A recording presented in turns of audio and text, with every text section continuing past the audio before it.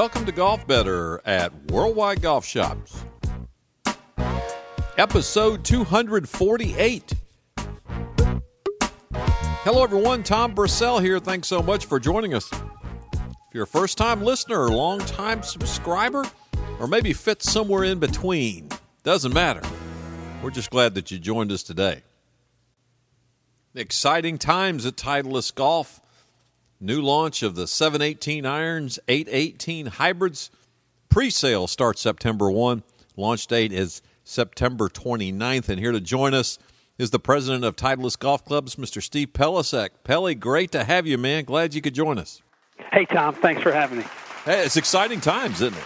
Yeah, it really is. This, we're pretty regular around here with our product launches. We like 2-year life cycles, and we alternate years. 1 year we'll introduce driver and fairway woods, and then the next year we'll introduce irons, and we introduce hybrids with our irons because we think, frankly, the best time to get fit for hybrids is when you're looking at a new set of irons. So we're ramping up for the big launch of 718 irons and 818 hybrids here in about a month. So it's really exciting.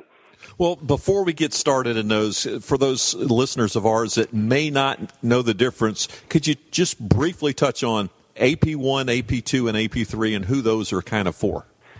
Yeah. Well, AP1 and AP2, most of your listeners are probably familiar with, and the Advanced Performance franchise has been around now. This will be the 10th anniversary of AP irons, and AP1 and AP2 have been phenomenal successes for us. AP2 is, frankly, the most played iron on worldwide tours. It's we call it the gold standard of tour irons. And AP1, I hate to call it this, but it really, if you want to categorize it, it is more of a game improvement iron, if you will. It's our longest, most forgiving iron. And now this time we're introducing a third AP iron for the first time, the AP3, which actually fits between them in most ways. We call it 1 + 2 = 3. It's got parts of AP1 and parts of AP2 because really there was a little void in our product line where folks we knew a lot of golfers wanted to look at a golf club that was more of a compact blade, looks kind of like AP2, but is geared more for distance like AP1. So it's really a player's iron that's geared for distance. So 3 models now, the third model, AP3, being the new one. Yeah. You and I talked earlier before we got on the air, and the best way to categorize these are pretty much your tour-type irons and then your game improvement irons, right? You want to go through that? Yeah, that's the best way.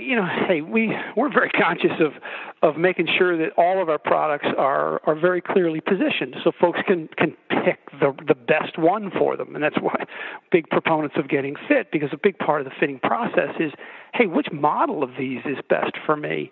And when you add it up, heck, we've got 6 irons we're introducing here in a month, AP1, 2, and 3, and then the very traditional forgings, MB and CB, and then the TMB, which some of your listeners I'm sure are familiar with, some may not be. That is sort of the grandson of the 712U, the utility iron that we developed. But, looking at 6 irons might be a little confusing, so we basically break them into 2 groups because you really have tour irons and distance irons. In the tour iron category, you've got MB, CB, and AP2. And they're forged. They're forged irons. They're built for precision. They're very traditional, lofted. They look great, thin top lines, emphasis on feel and precision. But then in the other camp, you've got irons that are built, quite frankly, Tom, on a very different platform. They're distance irons. They're designed for distance, and that's AP1, AP3, and TMB. Whereas MB, CB, AP2, the tour irons are forged, the distance irons are not. Whereas the tour irons are smaller blades, the distance irons are slightly larger blades. Tour irons are traditional lofts, the distance irons are stronger lofts. But one thing about stronger lofts is we're always extremely conscious of making sure that irons are, hey, you're hitting irons to a flag. The ball has to stop where it lands.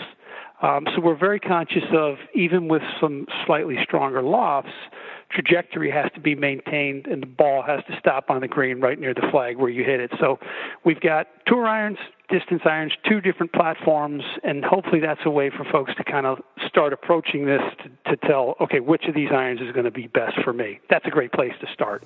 Yeah. Let's talk about the tour irons to start with, and maybe you could tell us a little bit about who might be playing some of these right now. It's changing from as week to week, but tell us about the backside or the behind the curtain here with the tour. Well, it's a big part of who we are. We believe in that pedigree. We're the number 1 iron on the PGA Tour, have been for many years, and so there are a lot of players week in, week out who play Titleist irons. Play that family I refer to as the Tour group of irons, MB, CB, and AP2. AP2 is AP2 and MB are quite close, frankly, in the numbers of guys who play each model, and then CB would be the third most popular on tour. What's funny about tour players and irons, though, Tom, is maybe a little-known statistic, about 75% of the guys who play our irons on tour, and there are a lot of them, they play a mixed set. It's really only about 1 out of 4 guys actually play a model all the way through. Very few play a traditional 3 to P. In fact, I think there may be only one that I can think of. Rafa Cabrera Bello plays a very traditional 3 through pitching wedge in the MB. Most guys play 3 out of 4 play a mix, and what we see more and more often is they'll play a tour iron, say 5 through, and then they'll play one of these distance irons in the 2 or 3 or 4, and those are pretty high profile. Folks tend to notice those. I'm sure a lot of people notice Jordan. Jordan's an AP2 guy, but he plays TMB long iron, 2 or 3 iron, depending on the golf course. Justin Thomas, sometimes really traditional guys will play, they'll mix the sets up with one of these distance irons at the long end. Justin Thomas is an example. He plays MBs, the new MB, but plays an AP3 3-iron most weeks, and he goes every week with. He's an interesting guy, and if I could for a second, he brings 15, 16, 17 clubs each week and decides which 14 to carry. Alternates a lot between a 5-wood and that AP3 3-iron, which he hits about 255 yards. And then he also brings a couple different 60s on the short end of his set. A 60-12, the K grind in the SM6 line, Bob's kind of highest bounce wedge, and then he brings a low bounce version of that Aaron Dill made for him. So he goes in his practice rounds, whittles down from his favorite 15 or 16 down to the 14 he's going to play with that week. So it's and that's pretty common, quite frankly. Most guys mix and match because they're really just trying to fill gaps, distance gaps. Adam Scott carries 2 5-irons, for example. They're 2 different models, and he's not paying attention to the model so much as he's paying attention to the fact that I like the way each one of these looks, and I know exactly how far each one of these is going. Now, I don't want to be a caddy if I hand him the wrong 5-iron, but so you get a lot of mixing and matching, and we encourage that. That's why we're such big proponents of fitting. Is you really should take the time to get properly fit to figure out how far you hit each of these irons and make sure that all 14 of them do something unique. That you don't have duplication in there because, hey man, you only get 14 of them in one golf ball, so make sure they all do something for you. Yeah, with the tour irons, the new tour irons, behind the curtain a little bit, as far as the development of it, what would we see differently than what was in past tour irons? Yeah, well, each model is a little different on its own versus its predecessor. MB is a classic, it's a classic soft carbon steel forging. There's not a ton of changes there, quite frankly. We continue to evolve the location of the centers of gravity because those continue to change, over time. You like a nice progression of low CGs for high launches. We tweak the top line on MB. We tweak the blade length and the offset. We had a set a number of years back, you may recall, called the 680, which was very popular. And to this day, there are still 3 or 4 guys, Webb Simpson being one of them, who like the look of 680. It had a little longer blade length and a little bit of offset. So, hey, we migrated MB a little toward that to try to, because the feedback was so positive on that iron. So small changes, evolutionary to MB. CB's quite different, the new CB from its predecessor. We actually put a little tungsten in there. You can't see it, but we like using tungsten, in this case, really in a very traditionally sized, forged cavity back iron. We put some tungsten in there to lower the CG, again, to help get trajectories up. AP2 is quite different from its predecessor. We thinned the face out on AP2, especially down low, to try and get a little bit of liveliness, frankly, in the face. It's a little faster. Again, we don't mess with AP2's lofts. It's quite traditional in its progression.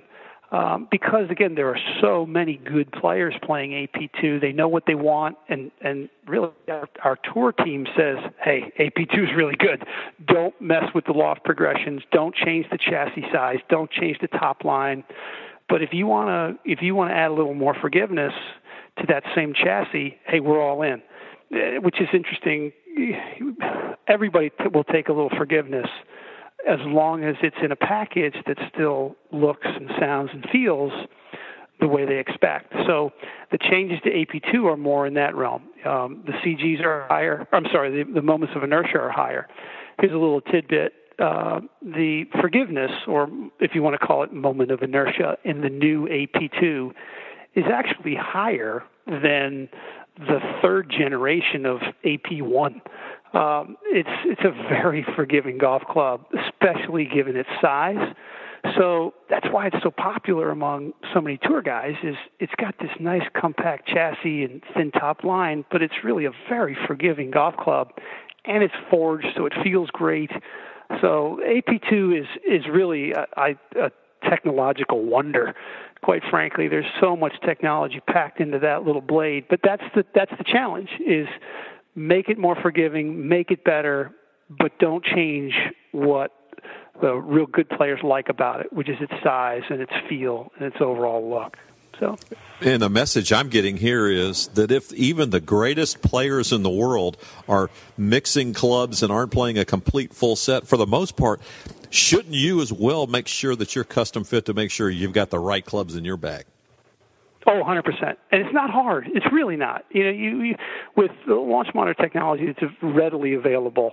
I would encourage people, when I listen, Tom, to our tour fitters, and we've got some very, very good ones, what they basically say thereafter when they're working with a good player is they're trying to fill gaps at a somewhat constant window. So if you're looking up and the ball is flying relatively through the same window with each club, that's the window the player likes to see. So, okay, I'm going to find 7 or 8 or 9 clubs between hybrids and irons that all fly through that window but go different distances.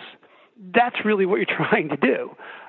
You basically, everybody starts with a driver and finishes with a putter, and then you've got some specialty wedges that allow you to, hit different shots based on your technique, driver, diggers, slider, sweeper kind of thing. But in between, you're basically filling distance gaps, and guys like to do that looking at the ball in the same trajectory window. So you can do that, and it takes an hour and 15 minutes. You're going to play this set of irons for probably 4 or 5 years. Take an hour and figure out how far you hit each one, and don't be afraid to mix and match. Another little tidbit is 70% of the irons we make, 7 out of 10 sets, they're made to order. We're a custom house. We love mixing and matching. And we'll take good care of your set and make them meticulously so that they perform exactly as they tested out when you were getting fit. So have a ball and pick a set comp that's really going to allow you to hit all the shots you're going to encounter on the golf course. Steve Pelisek, thanks so much. It's great having you with us. We'll do it again soon. Thanks. Thank you, Tom. Yeah, all new from Titleist. 718 irons, 818 Hybrids, and Steve Pelisek, president of Titleist Clubs. Thanks so much for joining us to discuss the Tour irons, the Tour part of that, and we'll have more with Steve on another episode when we talk about the distance clubs. Well, many, many thanks to Titleist Golf and Steve Pelisek for joining us, and to you, our listeners. And we'll do it again next time. We have another episode of Golf Better at worldwidegolfshops.com. So long, everyone.